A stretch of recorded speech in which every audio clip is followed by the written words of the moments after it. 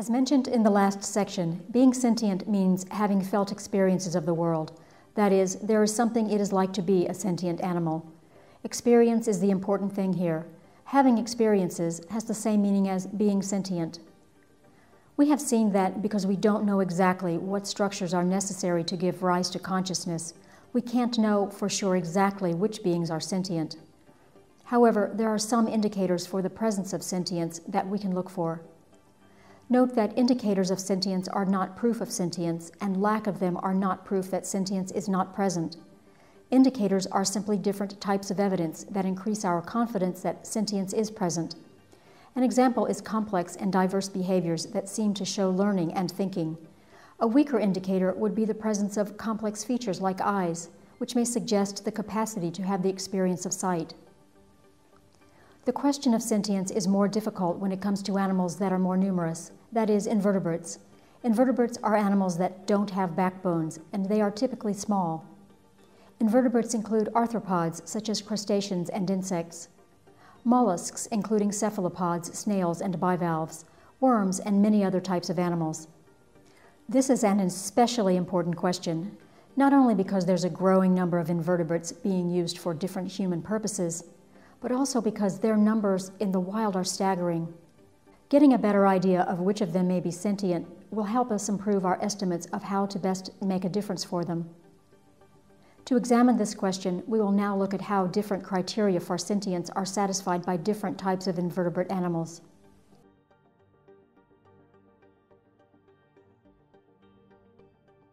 Cephalopods are a unique class of mollusks with very complex nervous systems.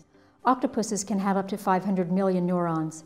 Electroencephalography recordings of octopuses and cuttlefish showed that electrical activity varied with brain states in similar ways to mammals. This is considered an indicator of consciousness.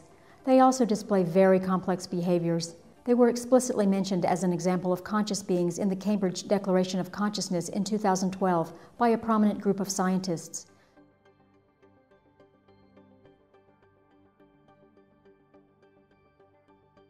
Arthropods are invertebrates with hard external skeletons and many limbs that have multiple joints.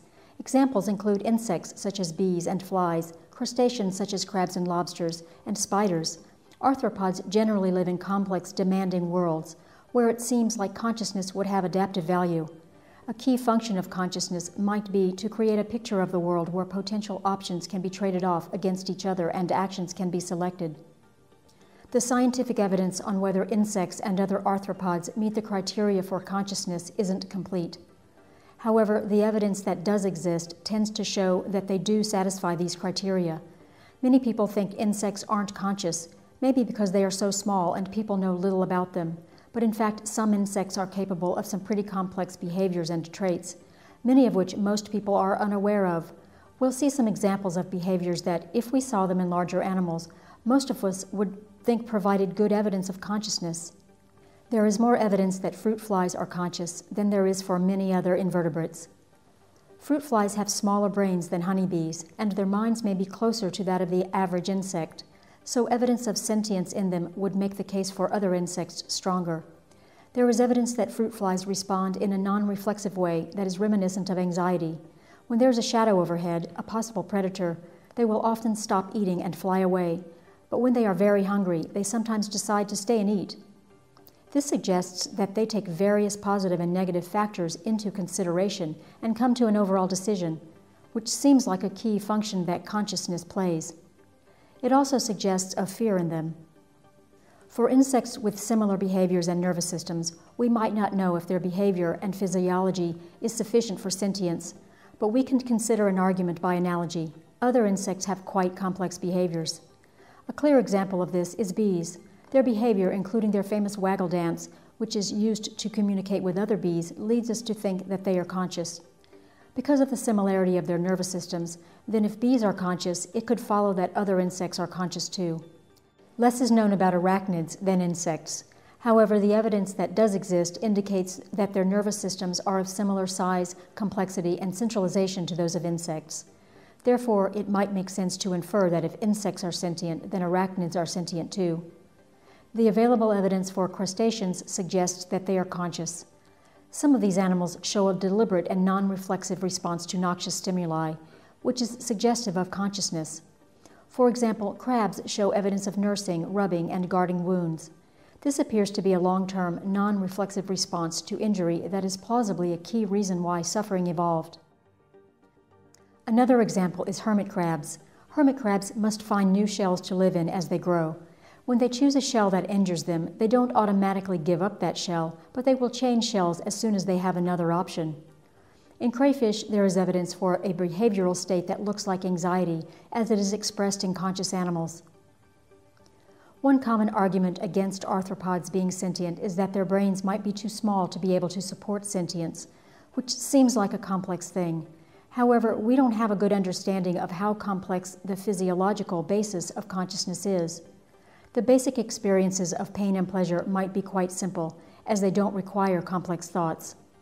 Also, insects can perform some complex behaviors with such small brains, so it's not clear why they couldn't also be conscious. Some people also believe that arthropods, insects for example, have very inflexible behavior.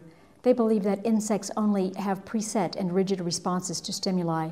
If this were true, arthropods would probably have little need for consciousness. However, while their behavior is less flexible than vertebrate behavior, it is still flexible. An example of this is the bee's waggle dance that was mentioned earlier. Bees communicate to other bees in their colony about the location of food by moving in ways that combine different factors. They agitate their bodies according to how much food they found. They move in a certain direction to signal the direction of the food, and they move for a certain length of time to indicate how far away the food is. On the other hand, as of yet, little evidence of some behaviors of sentience, such as wound guarding or limping, has been observed in insects. There also isn't much evidence that insects will selectively prioritize noxious stimuli, for example by stopping all other activities to respond to a threat. But this is more a lack of available evidence rather than positive evidence that insects do not do these things. Also, recall that these things are indicators of sentience, not requirements for it. When we say indicators of consciousness, we don't mean things that are necessary for consciousness.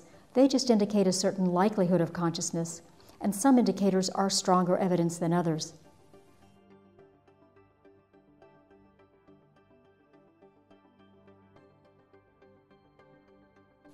The problem becomes more complex if we consider other animals with a simpler structure, without a brain, but only some central nervous ganglia. This is the structure of many invertebrates, for example, bivalve mollusks such as mussels and oysters, and gastropods such as snails. The behavior that many of these animals display is very simple. It can be performed without requiring that the animals that display it be conscious. This may be the case with animals that stay attached to rocks or other surfaces without moving, such as bivalves or animals such as barnacles. Bivalves can perform some movements, such as opening and closing their shells, but that doesn't necessarily indicate sentience. These movements could be triggered in a more economical way, in terms of energy by a stimulus response mechanism. In fact, their behavior is not more complex than that of other beings without a centralized nervous system, such as carnivorous plants. However, many bivalves are mobile when they are young, and some, such as European fingernail clams, are more active, climbing on weeds to find a feeding spot. Some can swim and have image-forming eyes. An animal that has eyes might also have the experience of sight, and being able to experience something is what it means to be sentient. Some fingernail clams react with increased heart rates when under attack. Behind these movements, there may be more than simply stimulus response, though their physiology leaves the question open. But we should keep in mind that these animals are much more closely related to sentient animals than, for example, plants are. Snails have a slightly larger number of neurons, and they are more active than bivalves. There is also more available evidence about whether snails are conscious, but this is mostly because bivalves have been less studied, and not because we have conclusive evidence that bivalves are not conscious. The differences between their nervous systems are small. Overall, it seems clear that the evidence for arthropod consciousness is stronger, but snail and bivalve consciousness are possibilities that should not be dismissed.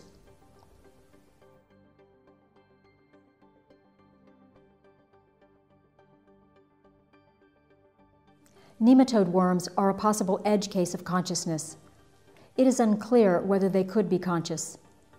They have a small number of neurons, only around 300 to 400. Yet they have what is known as a circumoral brain, which is a nerve ring, though it is not known whether this is enough for sentience. In addition, there are some indications that they are conscious, including evidence that they go into a fear-like state when they smell an odor of a predator.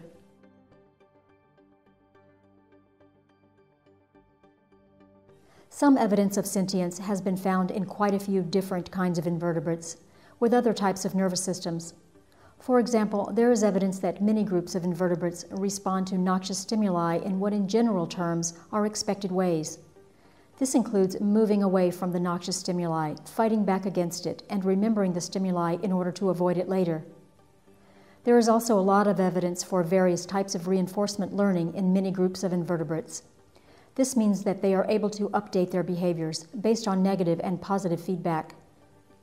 This may be an indicator that they have positive and negative experiences, which is another way of saying sentience. It is sometimes claimed that invertebrates could not experience conscious pain because they do not have nociception, which is the ability to detect damaging stimuli, yet specialized nociceptors have been found in a number of invertebrates. Though nociception alone does not determine whether an animal can feel pain, it plays a key role in experience of pain in many animals. There are also invertebrates where nociceptors have not been found, but they still show the ability to detect noxious stimuli by other mechanisms. If they can detect it, it could potentially be translated into an experience of pain. There are strong reasons to give animals of uncertain sentience the benefit of the doubt.